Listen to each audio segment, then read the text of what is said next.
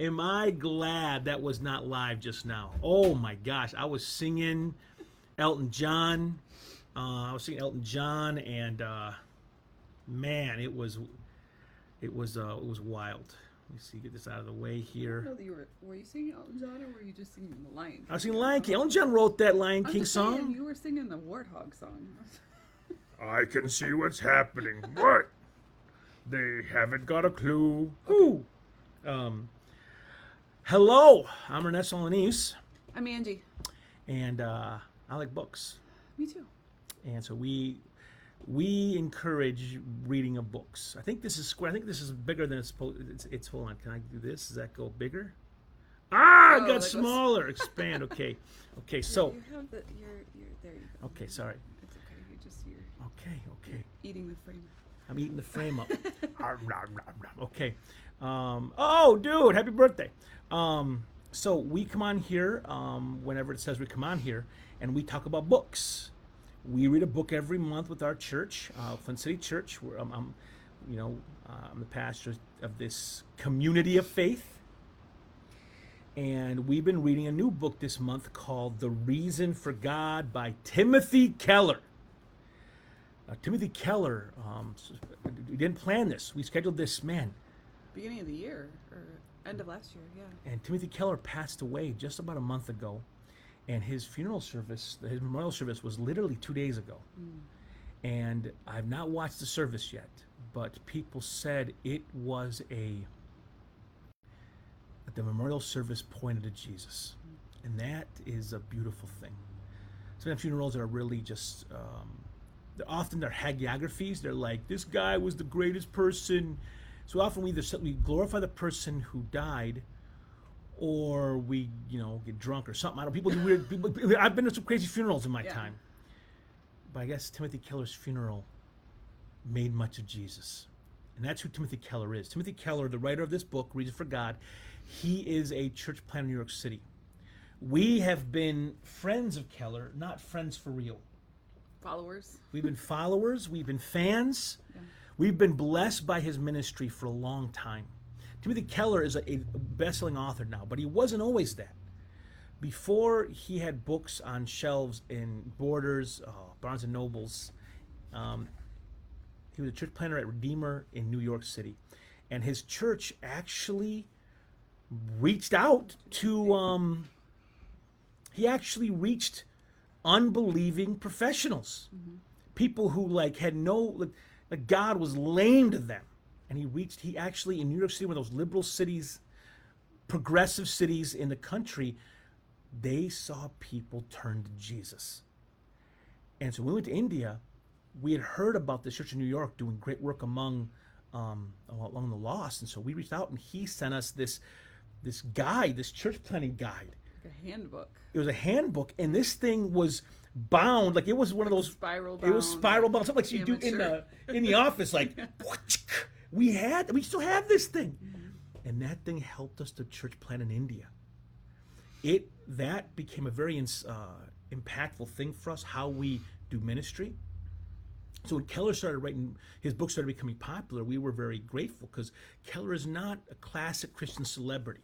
He's not platforming himself to make a lot of money. I mean, I got a buddy of mine who said he lived in an apartment in New York City on one of the islands, one of the smaller islands. What island was that? Roosevelt Island? Yeah, Roosevelt Island, something like that. Church was. I don't know if that's very But he said that in his building, he'd see Tim Keller doing his laundry in the laundry room. This guy wrote all these books, and guess what? He didn't take that money and buy himself a big old house and buy big old cars like a lot of these mega pastor chump faces do. Ayo! Sorry, no, I gotta be nice. Keller was nice. Jesus was nice. I gotta be nice. Keller didn't take the money and run. He put his money where his mouth was. He loved the poor. He lived a simple life. It's hard to hate a guy like this. Cancer got him, caught him, and killed him. And this book is one of his last books he wrote. Reason for God. What's this book about, darling? So it's really just looking at some of the major objections that non-believers have to Christianity. And it's taken from his time of ministry in New York City. And he just basically cataloged some of the major questions and doubts that people had. They would be like, well, I don't believe in Christianity because of XYZ. And they would list their reasons, and he just takes them one at a time and looks at them, I think, fairly and respectfully, and just talks about how these are understandable objections, but I guess not a big enough reason to discredit or undermine Christian belief. And so he just goes through them one at a time. A couple things to say about your description, which was very astute. She's a smart girl. Thanks. Respectful is a key word. Yeah. This book is not a gotcha book. A lot of people I talk to in the world, a lot of even academics, love pretending they have these silver bullets like, this one thing I'm going to say is going to tell everybody, well, I'm smart and they're stupid. Listen, there are a few silver bullets in the world. People act like they have this like slam dunk, I know this thing so I can tell you you're wrong and I'm right. Timothy Keller interacts with these ideas very respectfully. Mm-hmm. He doesn't try to gotcha anybody. He's not being mean to anybody. He's respecting those who disagree with him and engaging them as though they're intelligent, reasonable, and able to make arguments. And I find that very refreshing. Being like mean, I tend to be a mean person. And whenever I see someone like Timothy Keller engaging people in a way that's loving, respectful, I'm grateful for it. So I'm grateful for his voice. I'm grateful for his kindness. I'm grateful for this book is not for Christians to be like, we're right and everyone else is dumb. Right. This is a book you give a true skeptic, mm-hmm. someone deconstructing their faith, someone who doesn't know what they believe about God. And this book, again, and this book's not a slam dunk. It's not a silver bullet. In this book, Keller's not saying, here's all the answers, I win, checkmate, believe in Jesus. He is saying, this book has like two different, so part one's called The Leap of Doubt, and part two is called Reasons for Faith. A very, very clever halves. We're doing the first half today, Reasons for Doubt. Leap of doubt. The leap of doubt. The leap of doubt. In our current cultural climate, there is a lot of people who talk very, they treat Christianity like it's like this, it's dead. Mm-hmm. Like anyone who seriously looks at the scriptures, seriously considers Jesus Christ, if they actually look at it for real, they'll come to the same conclusion. And it's not a fair right. appropriation of what's actually happening. And just that it's called, part one is the leap of doubt, is that he looks at that everyone has presuppositions, basically things that kind of underlie what they believe or doubt. And he says it's not fair to just say, well, Christians just have faith and they don't really think it through. But if you really think about it, then you won't believe it because of whatever reason. He talks about how there are inconsistencies in that view, and that everyone at some point has to choose what they're going to believe, and that there are reasons for that belief. I mean, he's going to get into the reasons for belief later, but he talks about how all of these, I guess, obstacles to faith, that there are answers for them, but also that the objections are based on kind of an underlying supposition or worldview. And if you look at that objectively, then you'll see that there are inconsistencies there as well. Yeah, a lot of his responses are going to be philosophical or logical in nature. He deals with other things like anthropology, historical analysis. Again, there's even logic and rhetoric. Yep, Keller is a very intelligent person. If I met someone who said, "Well, I read this book and his arguments are dumb," I wouldn't be mean back to them, but I would probably go, "Okay, you're not, you don't have the ability to engage in abstract thought." Or you just refuse. Or you refuse to acknowledge the credibility of these arguments. There's 7 major doubts that Keller's going to engage. So these are like things skeptics will say to say, this is why I can't believe in God. Here's why I don't believe in God. The first one is there can't be just one true religion. So someone says, even if there is a God, some doubters might say, how can you know which God is the right one? You can't, like, there's all these religions, maybe they're all the same. Maybe there's the old Hindu story of the blind men and the elephant, and one thinks it's a snake, and one thinks it's a stinking house because they're touching the belly. One touches the little tail and thinks it's a stinking, I don't know, a mop or something. I don't know, a duster.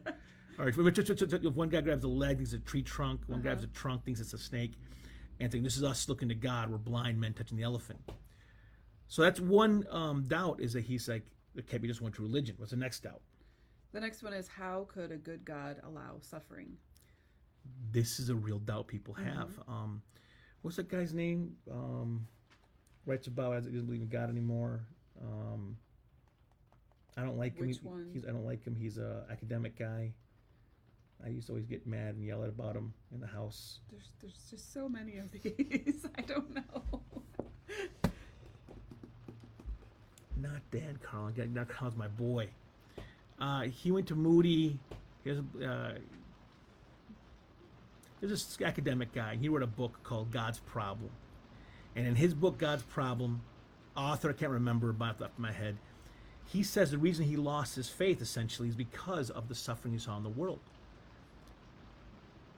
I knew of a young pastor's kid who went to India, and he wanted to drive around and meet people and love people and bring peace to tribal conflict in the land of India. Because, that doesn't just completely smack of... Right. Western imperialism. Oh, man. So he goes... Solve all of your problems. His probably heart was in the right place. But this American goes over there, and after he sees the poverty, the brokenness of the Indian system, he lost his faith in any God whatsoever. Because the problems were too big and he was so small. But this idea of seeing great suffering can shake someone. Let's say you go through an incredible painful thing where maybe someone you love dies a horrific, maybe it feels like a meaningless death, and you're like, I feel like there's no meaning in this. Where is God? And so you ask the question, how could a good God allow so much suffering? As the old philosopher once said, if God is all good, he cannot be all powerful, and if God is all powerful, he cannot be all good.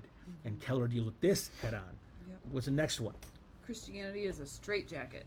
What's that all about? Don't tell me what to do. Right.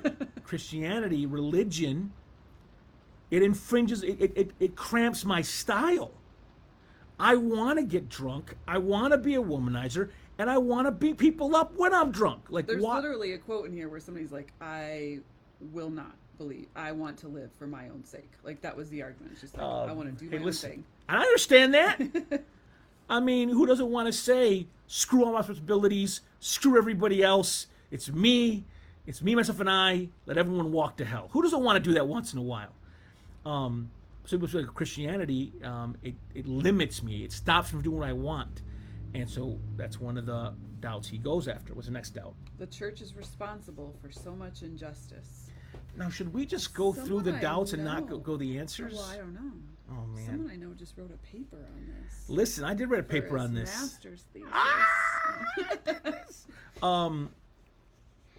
The church is responsible for so much injustice. This, a lot of the four horsemen of the atheists, they write about this. Church has been so Christopher Hitchens wrote about this. God is not great. I believe that was Hitchens. They say, look at the historical evils of Christianity. The church is responsible for so much injustice. It can't be a good thing. Somebody said the church has brought it poisons everything it touches. Now, my professor taught me very well. You don't try to pretend it didn't happen. The church has done some things. The church. I can't just say it was the Catholics. It wasn't me. I was a Baptist. Now I do that. We're part of the same tree essentially. The Crusades are not good, man. No. The Inquisition is not good. Charlemagne forcing the Gauls to come to Christ at the end of the sword. It's not good. These are real things that happened.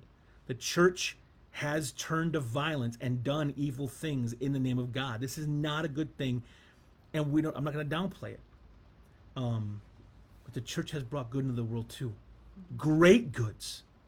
If someone were to say, the church has brought nothing good into the world, what a profoundly it shows a lack of historical knowledge of what the church has done. The church has brought public education into the world. The church brought hospitals into the world. Church brought caring for the poor. Now, this is not the word we use for universal human rights did not exist before Christianity. Right. Like, if you had a baby that was a girl or was maybe deformed in some way, sick, you threw it off a cliff and let it die of exposure at the stinking dump.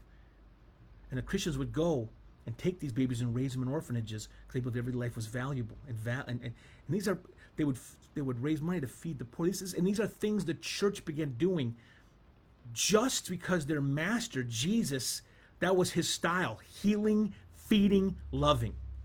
It was countercultural at the time, and that's one of his main arguments Big in that time. chapter is that it may be true that the church has done those things, but secular cultures and societies have also done horrible injustices, and so it's not fair to just pick out the church's mistakes throughout history and not look at those of other Oh man, I mean, governments and all kinds of things. Inquisition was terrible. It lasted like 100 years. They killed like 6 people a year in Inquisition, which is 6 more people. That's 6 people. They shouldn't have killed 600 people, if that's the number. I think that's the Catholic Church released a number recently. Let's say it's 300 people. Let's say it's 400. I don't know the number off the top of my head. I wrote it. I forgot. I wrote the paper a long time ago. They killed a couple hundred people. That's way too many. I thought it was thousands because it's been so blown up, the Inquisition over the years. But they killed some people. That's bad. The Reign of Terror, which is the French Revolution, which is the birth of the Enlightenment, which is human reason being paraded out saying, we as humanity, we know everything, we don't need God. They cast Notre Dame down, make it the temple of reason, right? The Reign of Terror, the French Revolution, the birth of humanism, in a series of like 9 months, killed tens of thousands of people. Tens of thousands! And no one says, look what humanism did. Look what secularism did. Movements go crazy and do horrible things. They do. But Christianity has brought unbelievably beautiful things that nothing else before it brought into the world. They brought things in that before the church, like the things that we call universal human rights, most of those things, education, healthcare, right to not go to bed hungry. These are things that the Church of Jesus Christ brought into reality.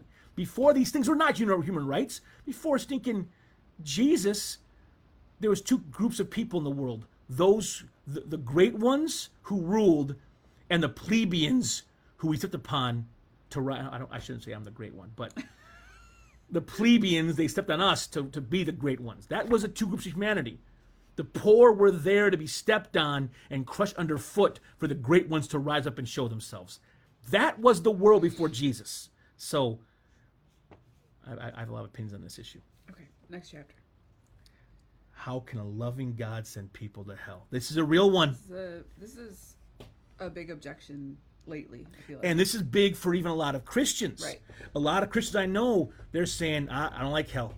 Rob Bell had a book a couple years ago called Love Wins. Great title, terrible book. Not terrible because I disagree with it. Terrible because it's disingenuous and it's academic. It's academia. It's poor academically. Like he quotes people incorrectly, and it's just not good. It's just not good. So, anyways, so that his book makes like doubting hell like all of a sudden very cosmopolitan. And who doesn't want to be cosmopolitan? You know, I want to be cosmopolitan. I mean, I wear Crocs right now. I'm going to sell my Crocs by some Hey Dude so I can be more cosmopolitan. Oh my goodness. I'm just talking trash. Anyways, but a lot of Christians in this moment are like, how can a loving God send people to hell? How can a loving God judge people? Judge sin. People will say things like, if God is loving, a loving God cannot be judgmental. This is our current moment culturally. And he speaks to it. Yeah. Darling face. Well, he says all loving people are sometimes filled with wrath, not just despite of, but because of their love. And he talks about, which actually follows well the chapter about evil in the world, because he actually argues that in order for God to be loving, if he's also powerful. Like, he has to deal with evil, and that is actually a loving act. But one of the quotes that I really like from this chapter is from this Croatian who has seen a lot of violence in his region of the world, and it's a little bit snarky, which made me laugh. But he says, it takes the quiet of a suburban home for the birth of the thesis that human nonviolence results from the belief in God's refusal to judge. Basically saying, like, why do people have to be punished for being bad? And he says, in a sun-scorched land, soaked in the blood of the innocent, it will invariably die with other pleasant captivities of the liberal mind. It's basically saying, like, it's your privilege that's saying, like, why should people have to be judged? Obviously, you haven't seen real evil. Like, he's just like, I don't know. I feel like that's a kind of a mic drop. He's like, Listen, we live in a city of Flint. There was a kid killed over by our house just yesterday on Lapeer and Dort. Kid got shot down dead. And the person shot him down needs to be dealt with by the law. This is not an evil thing to judge that person. It should. If I believe there's suffering, that people do evil things one to another. Look at Larry Nassar in our state. He stinking abused all those girls. Mm-hmm. He did great evil. He should be held accountable for that evil. And in this land where the laws of men fail often because people can afford great lawyers and afford Jeffrey Feiger, Michigan shout out. And everybody lies. And how do you find out the truth, really? The fact that God in heaven's going to deal with the evil of the world, I say amen. Bring the darkness into light and deal with our stinking... What does he say at the end of the Bible? Come, Lord Jesus. Come, Lord Jesus. So he deals with hell. Mm-hmm. What's next? Science has disproved Christianity. Great chapter. Mm-hmm. This is the classic. Why I believe in science. As though that statement relegates Christianity to a corner, that believing in science somehow makes Christianity untenable for a modern person to accept. Listen,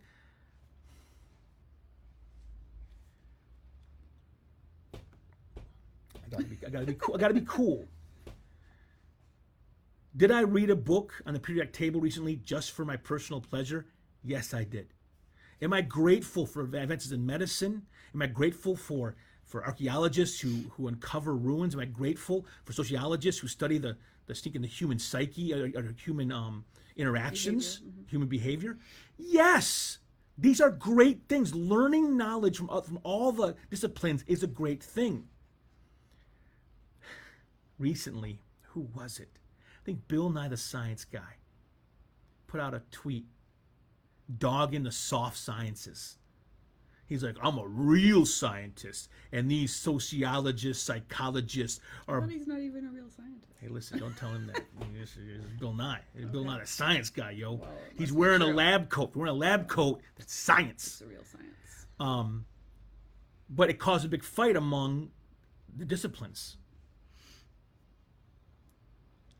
As a believer in Christ who believes all truth is God's truth, we're allowed to learn and benefit from all the scientific branches. But that hard scientist, that Nye, when he said these are soft scientists because they don't have, they can't experiment in a lab, him trying to say that all truth must be truth you can replicate in a lab is a very small statement. Because not all truth can be duplicated in a lab. Right. A lab cannot quantify a mother's love for a child. It cannot quantify. I can't prove Lincoln existed in a laboratory. I gotta go to the lane of historians and learn from them. Mm-hmm. So, are a lot of Christians anti-science? Yeah, they are. I don't know why we're so anti-science. We don't have to be.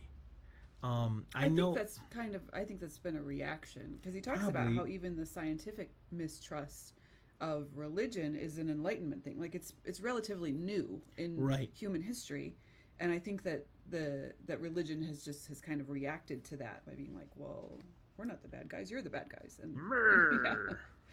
The claw, got a quote for us, darling? Oh no. Oh, sorry. But he deals with miracles, resurrection. Mm-hmm. He deals with Keller deals with I got a lot of evolution and evolution, and that's the main one. Evolution, like there's creation and evolution. Like these are two radically different understandings of where humanity comes from.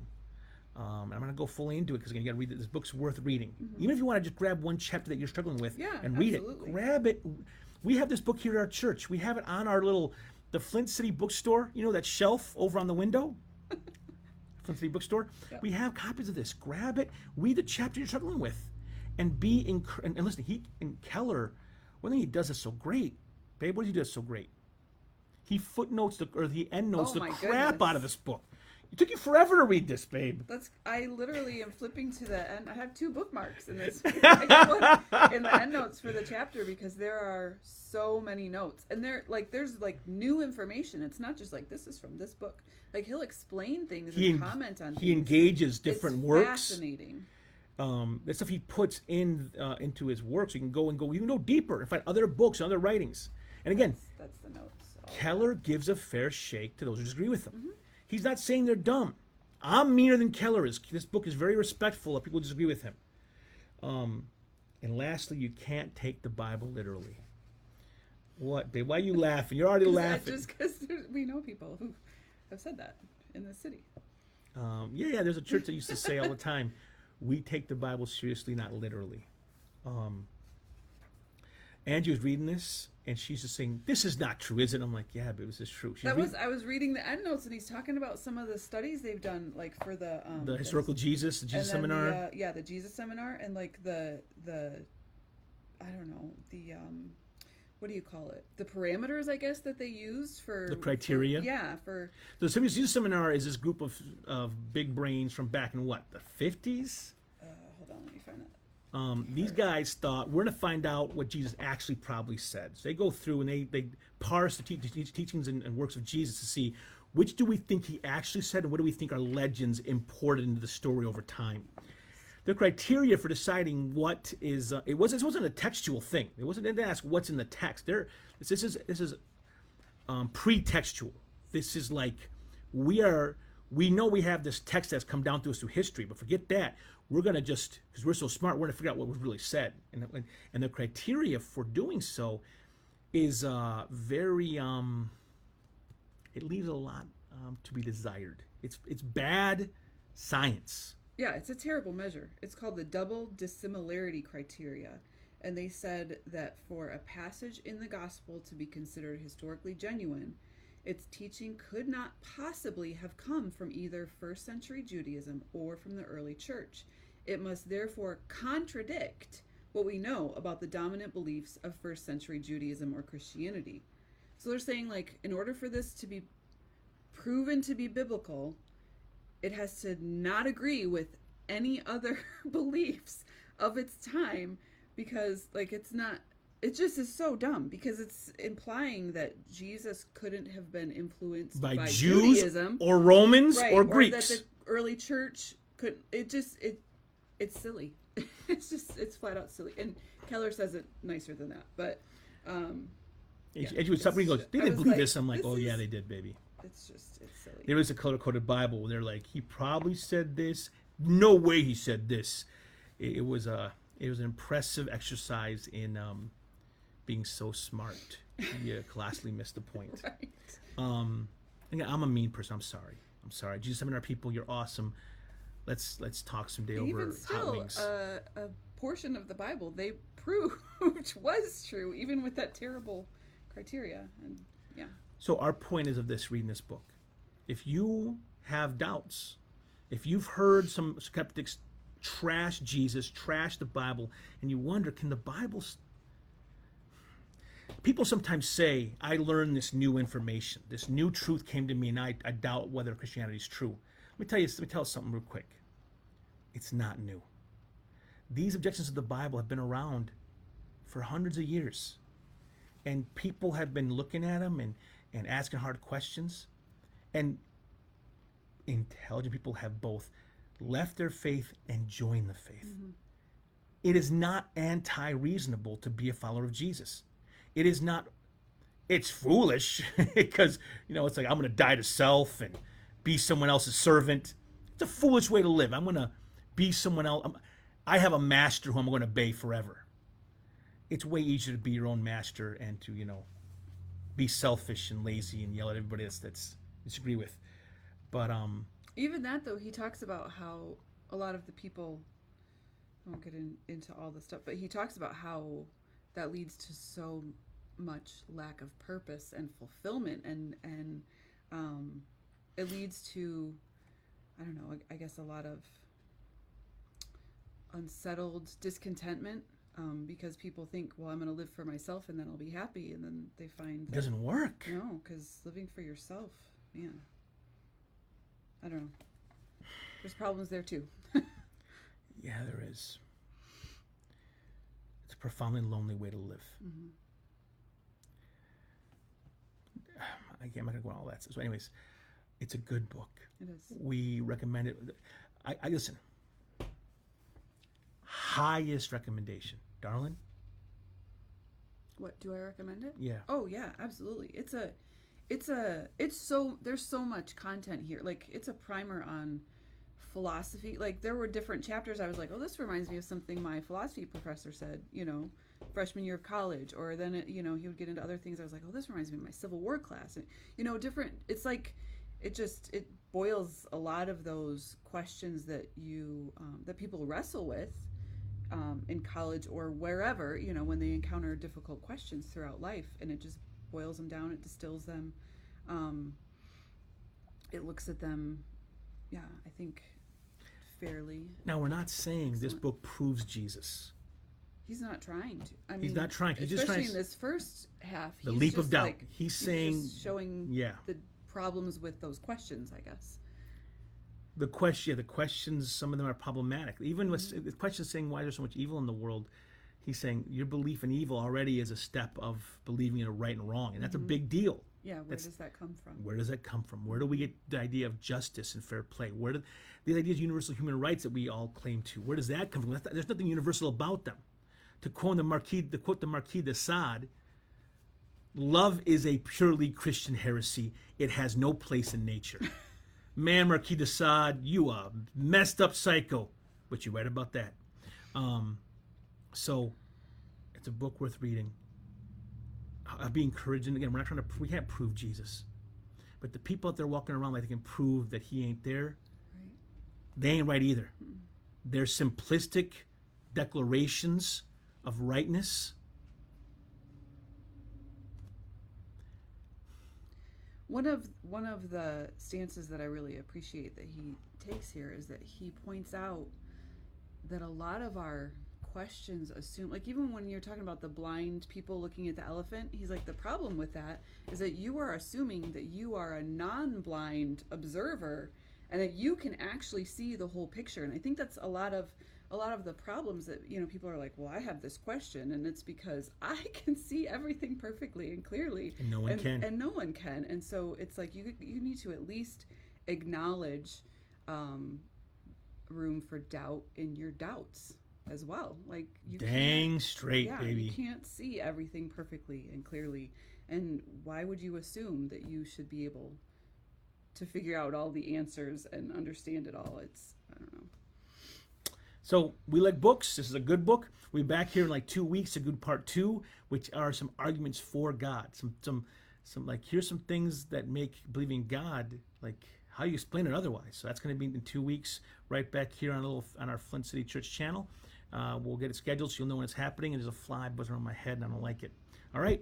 Well, I remain Ernesto. I'm still Angie. And we like books. See you next time.